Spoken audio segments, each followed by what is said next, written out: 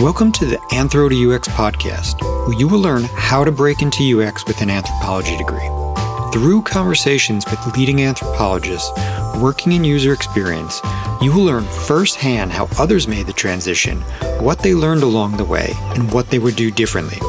We will be discussing what it means to do UX research from a practical perspective and what you need to do to prepare a resume and portfolio. I'm your host, Matt Artz, a business anthropologist specializing in design anthropology and working at the intersection of product management, user experience, and business strategy. Let's get started. All right, hi everyone, welcome back. This is Matt Artz of Anthro to UX. I'm here today with Qingyan Ma, design research lead at Memorial Sloan Kettering, also in previous UX roles at Memorial Sloan. Previously to that, a user researcher at NYU Health, and received a PhD in medical anthropology from Temple University in Philly. And so today we're going to talk a little bit particularly on, I would like to cover kind of medical anthropology as a background coming into UX, really, what it looks like to transition into health research and, UX in health, seeing as that's something I haven't done on the show yet. So thanks for coming on today. Really looking forward to it. So would you start by telling everybody, a little bit about, expand on your background, how you came into anthropology? I know your undergrad was in, it was not anthropology. So would you mind maybe sharing why you switched and kind of going through the education?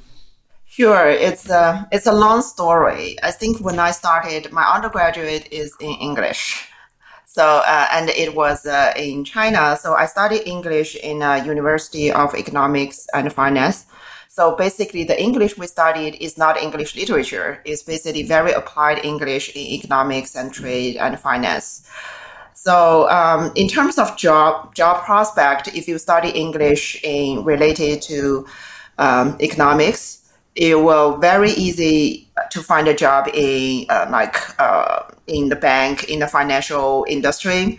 And most of my undergraduate classmates cohort, they work in those area. But I think for me, when I study economics, I don't really like economics principle, like everyone is rational, you make rational choice. I don't think people are always rational.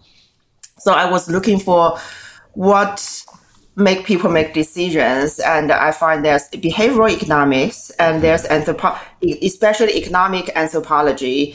They study, real human behavior, real human decision making. That I think the first draw for me in anthropology. So when I finished my undergraduate, I actually went to teach English in the countryside for a year, and then applied graduate school in anthropology in China. So I went to the anthropology department for my master's in San Yat-sen University in Guangzhou.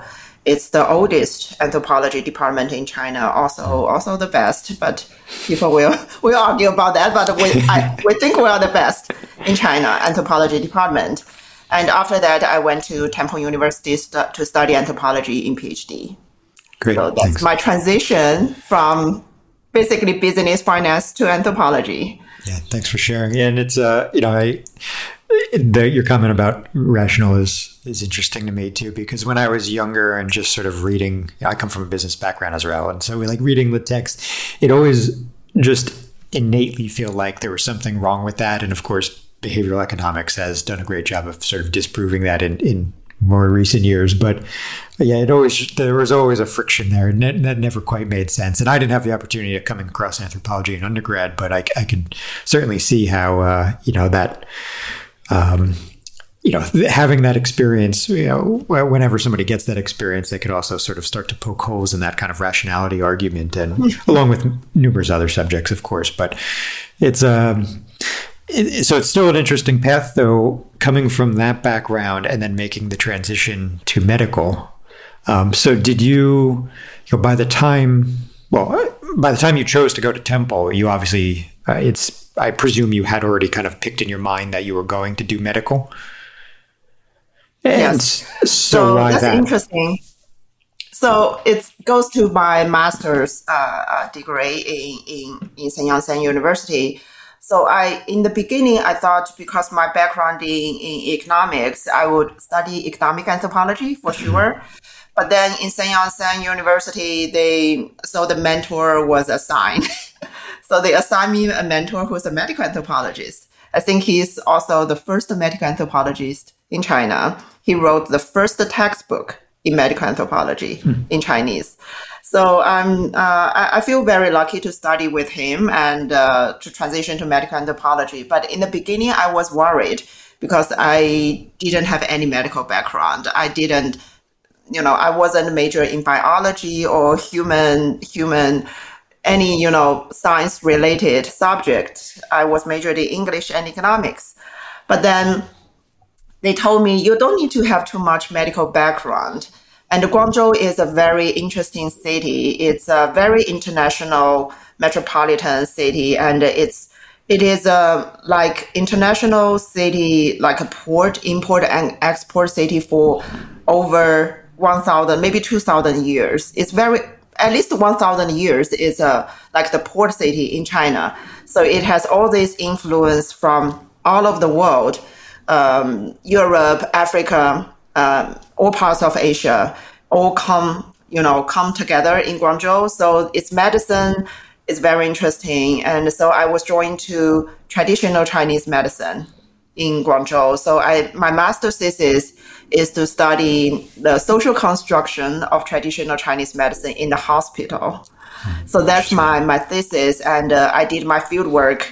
That was more than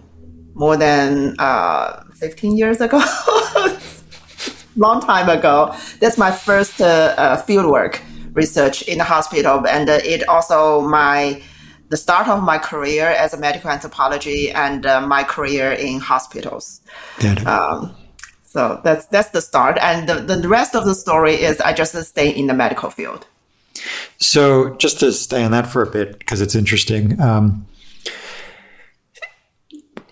curious to hear a little bit about given the metropolitan sort of nature of the city, I'm assuming that there's some Western medical influence there, like in terms of like kind of classic Western biomedicine. So how was that sort of negotiated? How did traditional Chinese medicine come together with Western bioscience?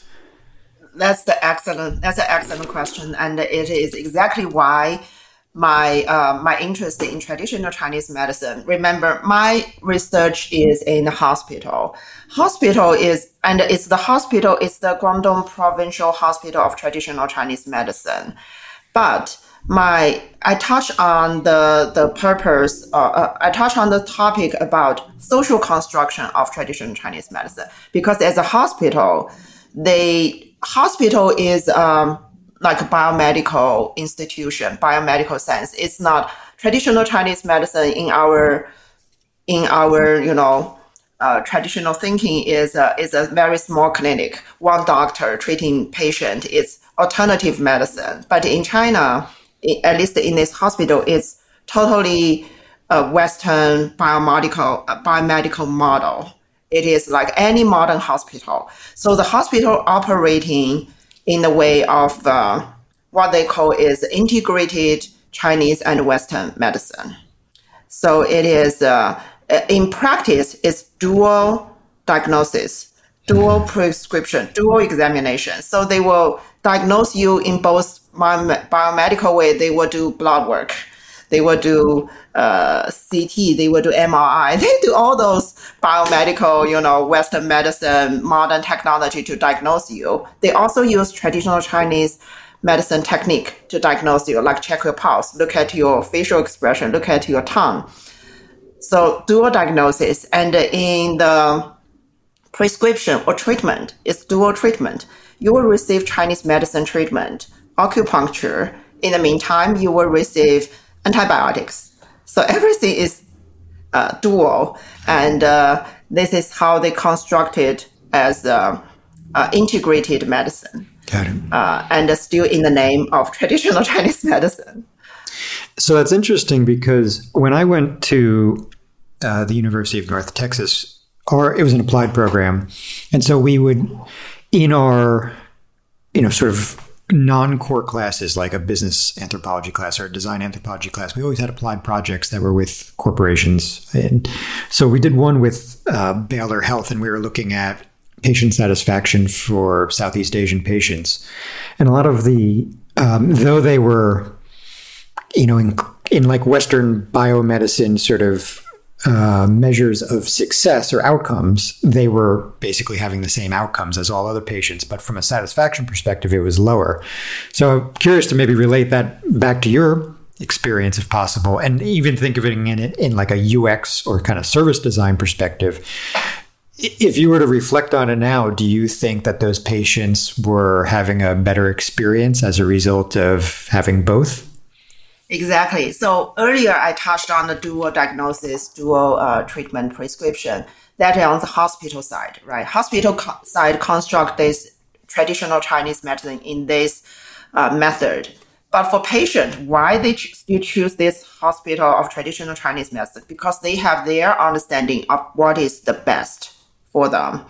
They think integrated medicine is the best for them. So in their sense, biomedicine, Western medicine always have, side effect, too much side effect, like antibiotics is very powerful, but it can make you very weak. So I need traditional Chinese medicine to make me feel better. I need acupuncture. I need herbs to nourish me. And this hospital can do the best because they are the hospital of traditional Chinese medicine. So that is why from patient perspective, they are looking for what is the best for them. And for the hospital side, they know what patients are looking for, and they are specialized in doing both. So at the end, there is the interface. What is the best? Patients think this is the best. Hospital provide what is the best. So I think that's what my thesis is about. Yeah, interesting. And it's sort of similar to what we found, which is to say that, again, the various Southeast Asian populations oftentimes wanted, whether it was Ayurvedic or traditional Chinese medicine, kind of, if they were maybe Malay or brought in to the process, as well as things like considerations for food being served and, family structure, like how many family members could you have there and how could they stay overnight, right? Basically sort of more mimicking what they would have experienced elsewhere at home. So interesting to just kind of connect those. And so now to maybe zoom forward. So, you go through Temple, you come out with your medical anthropology degree, you have this previous experience where, in fact, you kind of were looking at the experience of patients, but maybe you weren't thinking in those terms, but today you're working sort of in experience-based roles at first at NYU Health and now at Memorial Sloan. So how did all of that sort of help you get into these health roles? How did you make that transition? Did you realize that you had all those sort of applicable knowledge and skills, or did it take you a little to figure out that UX was a way to apply that? So I think for me, First of all, I'm a researcher in healthcare. Before, I'm a UX researcher. In UX, mostly what I'm doing is digital products. So we do design research or user experience research of digital products. In other words, that's technology, health technology in hospital. So if you just study talking about products or tech, then UX makes total sense. But for me, before I'm a UX researcher on tech or product, I'm a researcher in healthcare. So, I think from that line, it's always consistent. I didn't transition that much. It's always consistent. I started my career 15 years ago in the hospital, and still, up to this day, I'm still working in the different hospital, but still in the hospital. And all those structure, all the tension in the hospital, all the tension between, patient, provider, hospital, staff, it's all the same. What add into my portfolio is the tech and product space. Mm-hmm. So how was that, for you? Because obviously, so even though you were sort of already accustomed to, the sort of habits and rituals of like what happens in the healthcare physical space, the language of tech is very different, even potentially the pace, could be maybe, I know healthcare is generally frantic, but we have a certain cadence in tech, when developing products. So what did that transition look like? How did you go about sort of learning the language of tech? Yeah, I think that for me, that's the part of transition. I think it starts with my postdoc at UNC Chapel Hill. My postdoc is on HIV/AIDS, HIV cure. Is in the landscape of global health. So in the HIV world, a lot of study we're looking at was so-called intervention. And as a social scientist or as a behavioral scientist or public health, the intervention we're looking at are usually non-medical intervention because we cannot invent a new drug or treatment. What we're doing is mostly this behavioral intervention, like improving drug adherence, medication adherence. And those interventions we're looking at more and more, we are looking at technology intervention. So in the old days, maybe 15 years ago, they are thinking about sending text messaging to patients to remind them taking medication. That's the oldest technology intervention, sending text message. But these days, text message is so outdated. Let's think about building a website or an app to improve people's knowledge about medication, improve their behavior. So those are gradually, we are looking at this technology intervention, and we have to build an app or website. And at NYU, we started to do this. And because I'm a researcher on that, I have to study the user who are patient or stakeholder or clinician. I have to interview them. It's basically the same as I do research in my previous projects. But this time, the end product is we are going to build an app or website. And that is, user experience or design research, they have already established methodology or process of doing that. So I have to learn those to do my job. And so it's a very natural transition. And Memorial Sloan Kettering, so I'm the dedicated researcher to do that. So, being a team of one is always interesting. It's interesting for me in a smaller consulting agency, but for you, a team of one in a hospital setting must be particularly interesting.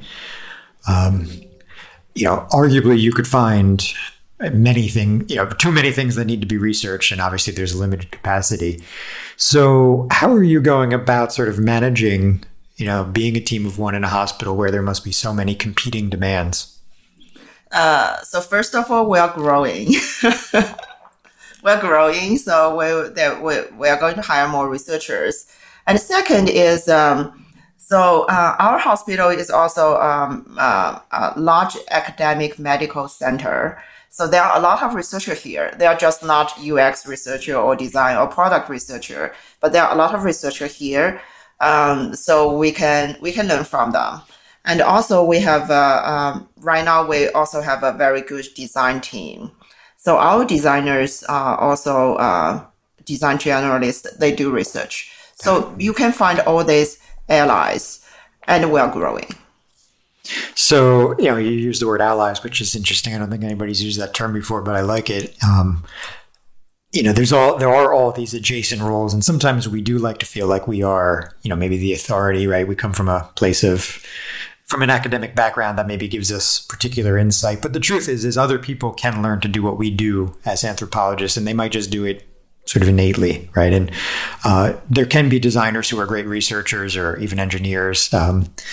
And so, I think it's always worth pointing that out, because we don't necessarily need to act like we're the only ones who can do this, because obviously if we work together in teams, we can build better products. So what are you... how does that come together for you in the hospital? Like, how are you working with some of these allies? Maybe you can't go into specifics of products or anything that you're working on, but how do you navigate sort of working together with all these different disciplines? So I think most of us working on product are working in product teams. There is innately multidiscipline. They are multidiscipline cleaner rate. So there are people from design or engineer or data science, or there's product manager. So I think people have different role play, but at the end, we all have the same goal. So I think coordination and collaboration is very important. I think a lot of people like to use the word pick up each other's brain. Sometimes we do that.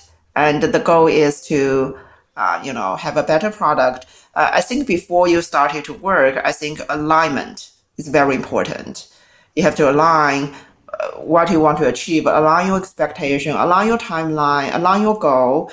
And after that, after everybody's aligned, it's much easier to start. At certain point, you are going to, to do separate things. But constantly sync or update is very important. So it's so you're working in a team. You don't work alone. I think for people who transition from academia, is who are so used to work alone. Like I wrote my dissertation from start to the end. I manage everything, every aspect of my dissertation. But right now, when you are working in product space, you are not alone. You work in team. The team is as almost as one person. Mm-hmm. And you may be the eyes, somebody may be the ears, but you have to coordinate so you can have a good sense about what's going on. Your point of working alone obviously is true, but something we don't always frame it this way is that when in the field, you are collaborating, right? So yes, like a thesis or dissertation is sort of a solo project, but it isn't also to say that we don't collaborate, because obviously the nature of doing research in the field is very collaborative. And so, I want to point that out just for anybody who's listening, who's thinking of how to reframe, that academic experience. Those are skills they have. And they also have things like project management, right? Of course, because of managing the project, which brings up, a question about that for you. So, if you mentioned product teams, but you as one person can't be embedded in one product team. So I imagine you're touching multiple product teams, in a sort of a shared model. So that would imply then that you're doing a bit of project management, maybe even recruiting, and of course, research and analysis across multiple projects. So anything that you've learned from balancing maybe multiple at once? Yeah, I think find a good framework is very good. It's very important. The framework about research planning, and so not just I started this framework. Everyone should use it. I think it's also bring all the team members, all the collaborators into one space, and we collaboratively develop this framework. It's very important. So it's not like I decide everything and I just top down, I give them, you should use it. That's never going well. You have to learn how to empower people and co-create, co-develop is very important. So talking about collaboration is, it's almost like cliche, everyone's collaborative, but how really start the collaboration is very important. And at the end of the day, you want people to use it. So people will use something because they have part in it. So that's the basic reason you need to co-develop, co-create different frameworks, different templates, different processes. Yeah, great. So, another thing that I think is interesting about the health space, obviously ethics, cuts across all of the work we do, especially being researchers. And there are certainly some industries where it's maybe even more, where its ethical challenges are very present, like particularly around AI today. But in the health space, it's very present through a lot of the work we do.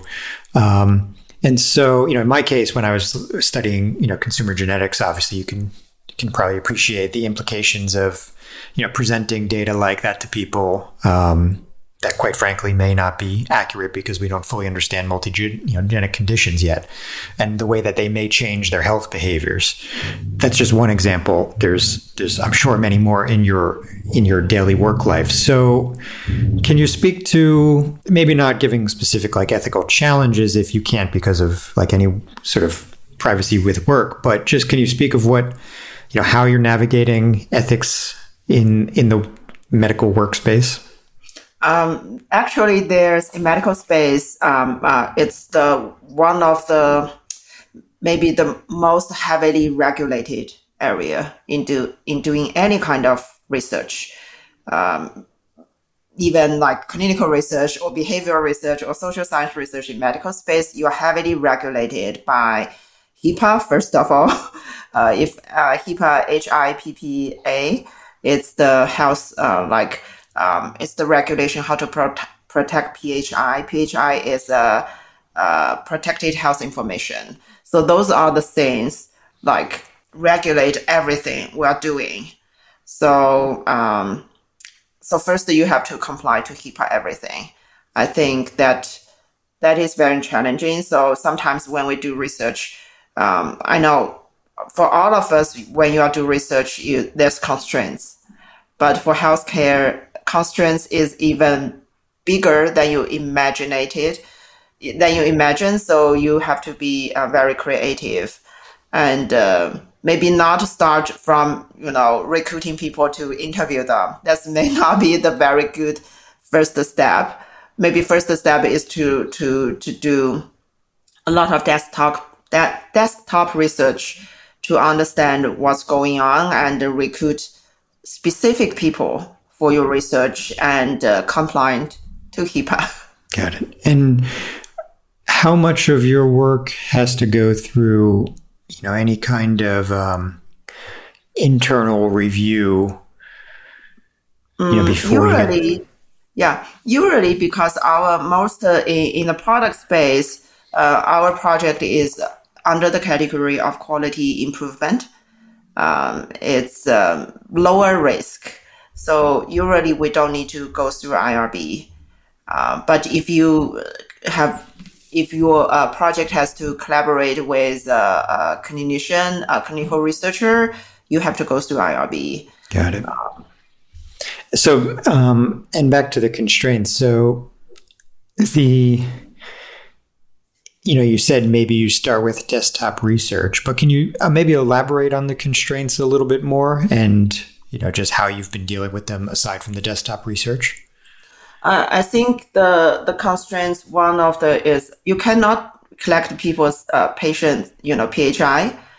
And first, for a lot of people, what is PHI is is a good question, because PHI, if I know your name, is that PHI in your date of birth and which street you are in, your age. So basically, PHI is anything that can make other people to identify you. Mm-hmm. You cannot collect any PHI. Sometimes, if you have to collect PHI, how to store it, how to protect it, it's protected health information. How to protect it, you need to have very clear, guidance about how to protect the PHI, and basically you don't collect PHI. And sometimes, I know in the product space, if it's not in healthcare, you develop this version, you test it with this person, maybe 6 months later, you have another version. You want to try to test with the same person to say any changes. But for us, we can't, because we don't collect their PHI. We don't know who they are. We don't want to know who they are. So that's kind of the constraints you have to face. So for people who are, really interested in the health space, but maybe don't come from a medical anthropology background, how do you think that they can, what would you say that they should be doing to make a transition into health? I think health is a very, very big area. So I think, in my view, there are at least 3. One is the healthcare, like the center, like hospitals, different kinds of hospitals. And another big part is those pharmaceutical companies. They are another big player in healthcare.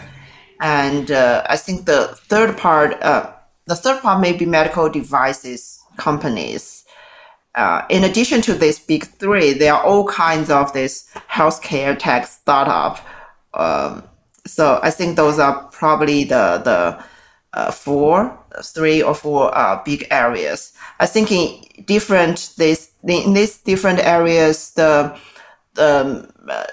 demand for design research or UX research varies. I think hospital is probably the place where I think almost all the hospital would think their mission is patient first, right? All the healthcare, they will tell you we are patient first. So maybe this is a good place because they are actually make human beings first. So that is a good start for UX researcher because we are doing human-centered design. We need somewhere that center human first. But in other places, they like pharmaceutical, they are developing medications. So their mission is on the medication itself, on the drug itself. And in the meantime, they still need to think about patient experience, about taking this medication or different ways of monitor clinical trials or doing digital clinical trials. So that is where they would like design or UX research. Medical device is another interesting place because in medical device, you really need a human being to interact with that device. The human being can be the clinician, physician, or the patient who's using like thermometer. Thermometer is example, those medical device. So they actually have to pay attention to human experience. For all those health tech startup, those company, it's too big. There are a lot of out there. I don't even know how to comment on that. Yeah. So I think those are the different areas in healthcare in general. I think if you want to transition, so you don't need a healthcare background to get into the healthcare user research. Because when they have the demand to hire a UX researcher or design researcher in healthcare, which usually means they are in the product space. They have a product they want to develop. They need help to develop this product. So you need to be a very good product researcher or design researcher, user experience researcher. That's I think that's the baseline requirement, and your healthcare experience or background is preferred. Got it. How about, so basically what I'm hearing there is really, any maybe social science degree that lends itself to product research is sufficient. It doesn't need to be medical anthropology. And that if you have additional health experience, obviously it's beneficial. Yeah. What about though, given the kind of the constraints you talked about earlier and the type of research you need to do, is there any particular research, methods, just sort of background in terms of skills that would be very useful for the health space? Or at least I should say like the hospital health space? Hospital, I think some familiarity because in health space is there are basically two big areas. One is you do the product for the patient or health consumer.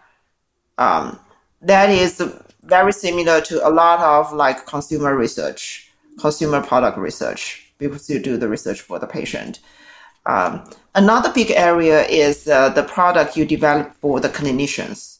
Clinician is including physician, MDs, nurses, coordinators, medical assistant, all the people who work in the clinical space.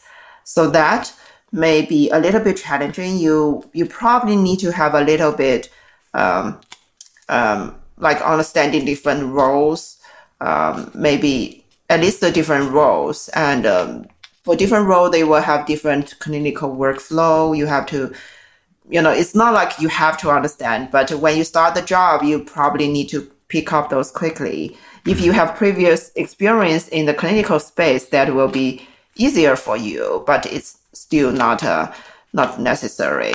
And another big question I got all the time for example, I work in a cancer hospital. Do you have to know something about cancer? The answer is yes and no. Yes, is because you probably have to know a little bit what is oncology, what is tumor, what is chemotherapy. But those are very easy. Because I'm not going to be an oncologist to treat patient. I will never be, and you don't need to be. But you still have to know a little bit what is cancer, what is tumor, how it is developed. Doing a little bit Google search, reading Wikipedia, even Wikipedia, I have to say, and maybe taking some courses on Coursera. There's those like cancer biology course. It will be very easier to pick up. I used to work on HIV/AIDS. That is very challenging. I don't know. My knowledge about HIV is basically similar to a lot of lay people, non-medical professional. But when I did my postdoc for HIV, my first start is to read a lot of anthropological work on HIV because that's easier for me. I can read anthropology. I like to read anthropologists writing on HIV. So that's my first step to get into HIV. After that, I already know what basic anthropologists stand on HIV. And I started to look at some medical journal on HIV. And during my postdoc, I had the privilege to went to all those medical seminar about HIV, about like HIV treating cure strategy, those international AIDS conference. I think that's another way for me to quickly pick up what is HIV, what is AIDS. So I think don't get intimidated by healthcare because you're not going to be a doctor. Your goal is not to treating patient. Your goal is to improve their experience. Even sometimes the patient they only have a few months to live, but you still want to improve their the quality of life in the next few months. So that's our goal. Our goal is not to cure anyone. So you've spoke a few times of, working on projects that are patient facing, working on others that are clinician facing. So the ones that are clinician facing, are they presumably, they tools that are used internally for the process of diagnosis and treatment? Oh, sure. These days there's another big set of this health tech company. They are producing EHR, electronic health record, or electronic medical record.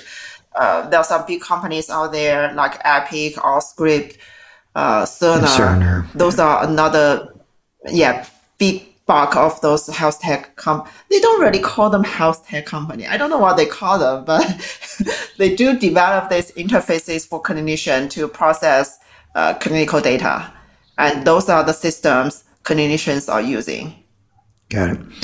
And increasingly, physicians, or big hospital systems are starting to look at, or in some cases already test and use, machine learning for things like, visual identification potentially of, tumors, right, in fields like radiology. And so,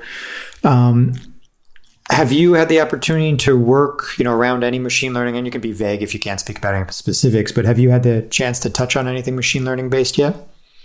I think machine learning is a buzzword because it's too vague.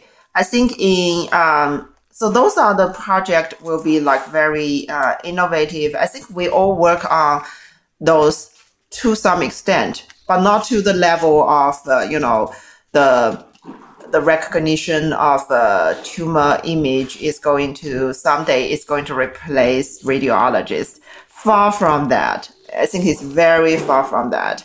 I think what we are doing machine learning in our for the clinician is maybe sometimes just very, very, very basic, like doctors they all writing notes, medical notes. Maybe I want to search the note. Maybe I will have a keyword to enter the keyword, and all the notes related to that keyword will pop up.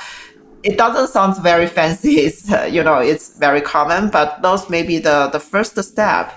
For those things like you are going to replace clinician at some point. Far away from that. I think there's a misunderstanding about healthcare is from tech, at least from some part in tech is going to replace doctors. I don't know whether you have heard of that. Doctors will be, someday their job, because the robot can do their job, they don't need doctors anymore. It's far away from that. I think for doctors, they are not. The misunderstanding of healthcare is to treat it as a hard science. You can use the robot to do the hard science. You can decision support. You can put all the variables, and the robot can do everything. But healthcare is about relationship. Healthcare, you are treating patient. Patient is a human. It's the relationship between the hospital, doctor, and the patient. It's a relationship. It's about trust.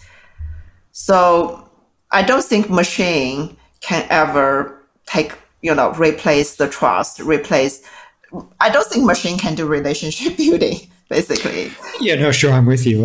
But I think that's actually the interesting opportunity of machine learning as a broad discipline and how it's applied, particularly like in this case of image recognition, within maybe radiology, is really freeing up time potentially, right? Through decision support to focus on the trust and the relationships and building, building a relationship with the patient.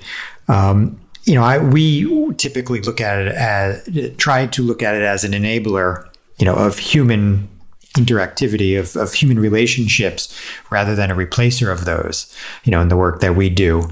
And, where we can use it to sort of peel off some repetitive tasks, we like it, right? And then to kind of allow, a human to, do something that provides added value that maybe they didn't have the time to do previously.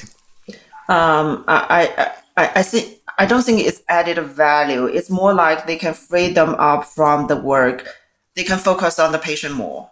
Because I think when you go to see the doctor, a lot of us has the experience is the patient is looking at the computer typing, not looking at you. Yeah. A lot of cases, and none of the patient likes that. So maybe if you automate some tasks, the doctor can look at you, can talk to you. They don't need to type. Yeah. Maybe that's the good thought. I think it's it is developing. I'm not going to say we have anything tangible yet. And if you look at the whole healthcare like technology, that's the direction. But I don't think anyone has like the dominant product yet. Got it. Aside from that potential, future in healthcare, is there anything else that you are really excited about in the ways that tech is going to contribute? So, and something kind of tangible that you see is on the horizon, not just maybe a possibility, but something you see coming. I would think there's I did a project. We worked on a project using voice, and it actually won some award.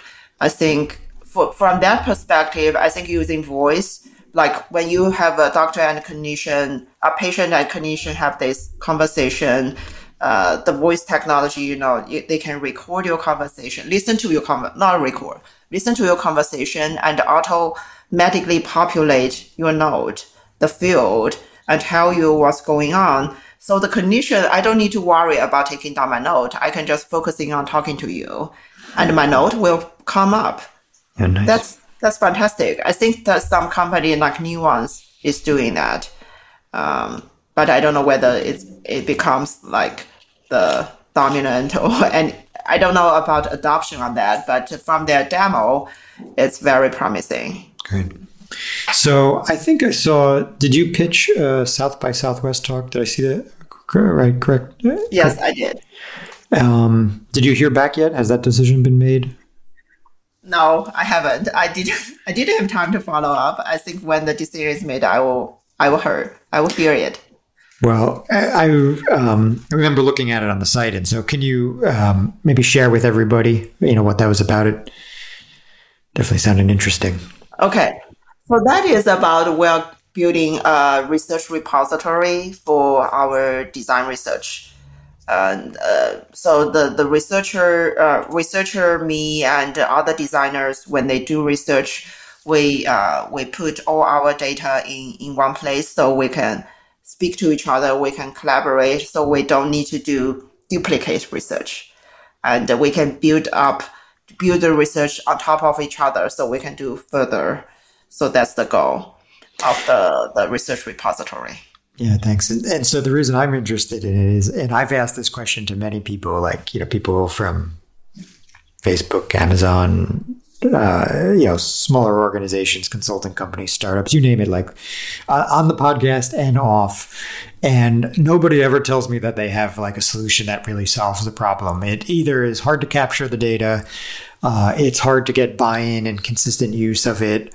And so it seems like, people make efforts in this space, and then over time there's like some entropy, and it's no longer in use. So seeing as you did pitch this to South by Southwest, can you elaborate on here on the podcast at all about what you're doing to address that problem? So I think we are just getting started yet. So I haven't encountered the problem. It's not going to be used because we are just started. But I believe I think that's the problem of adoption. And when you have people switching from projects to projects, you have new people coming, you have people leave your team, and the practice is not consistent. And once eventually the adoption become lower and lower, and it sounds like a failure. So I think it's very hard to not. It's very hard to avoid that dilemma. But if you don't have it, even if you want to look at it sometime, it's just very hard. We have one example is somebody worked on the project for 2 months. 2 months later, she realized she just heard another researcher did the project before. 2 months later. So I think we try to avoid that.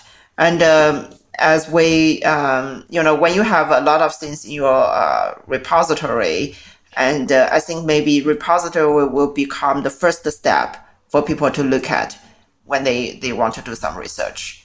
I think in healthcare is we encounter, because none of us is, medical professional, or even if you're a medical professional, you only work in your role, like you are a nurse. You really only work in your nurse role. You don't know oncologist is doing. So I think sometimes when we start a project, we probably want to look at what is a nurse, what is the oncologist, what did they say about things. So if we have a repository, maybe that's the first place we can look at. So it will be useful. Sure, yeah. No, I mean, I built a relational database when I was doing my thesis work at UNT, for everything, and from, my literature reviews to all of the, primary research. And it's very helpful. And of course, I've built similar tools since. But it's, in the case of UNT, when it was just me, it was very easy to do, and I could do it my way kind of consistently over and over. But as you have other people, there's variation in the way data is often recorded, right? And something that's come up a few times, maybe 2 or so times on the podcast is, do you take a very broad look or a very sort of microscopic look in terms of what you're recording? And so there are varying viewpoints on that you're recording really like every sort of small finding all the way up to, no, it's too much work and we're just going to sort of blow that out to the sort of major insights or takeaways. And so where are you trying to live in that kind of continuum? So I think first of all, we probably want to, in terms of recording, if the meeting is very short, you probably doesn't need to record it. If you have those short meeting with like 5 people, 15 minutes each, you probably just want to write note. You can upload a note to the database. I think what's more important is the naming convention. For each project, you need to, I'm telling my researchers to name it as, date, quarter, the name of the project, in that way. So at least you know when it was done. So you can look at it. I think naming convention probably is like the most self-evident, easiest to do, but you have to insist because sometimes I just want to name it. Maybe version 1 for me is enough. But if you put it into the database, you are using that to have a conversation with all the other people you may not even know. So it's I think naming convention is the first step. And then you will develop this like universal code book, something like universal code book.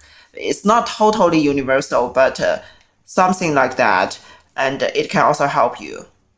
Great. So is there anything that you have coming up aside from South by Southwest, which I know we already touched on, but anything else you have coming up that maybe you want to mention, plug anything, whether it's work related or personal, or just, some tips you want to give to anybody who's looking to get into the field?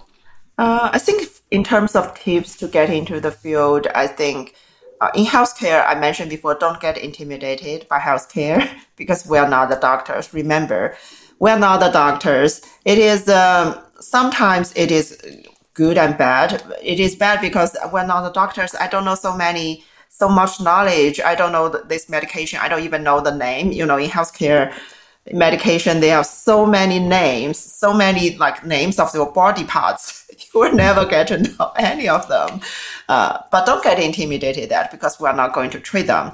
The benefit of not being the doctor is actually making you in a very objective stand. Because I'm not a doctor, I'm not going to treat you. I'm just trying to understand you. I think when I interview HIV patients, that was actually my benefit for myself, because sometimes the patient will say, "Oh, you are a PhD. Can you tell me what medication is good for me?" No, I can't. I'm not a doctor. That actually to my own benefit. I'm just trying to understand you. And very soon they understand, oh, you are not doctor. You are not going to treat me. You're not going to give me a miracle pill. Yeah, I'm just want to talk to you. I think that's actually the good part of not being a medical professional in the healthcare field. Got it. Great.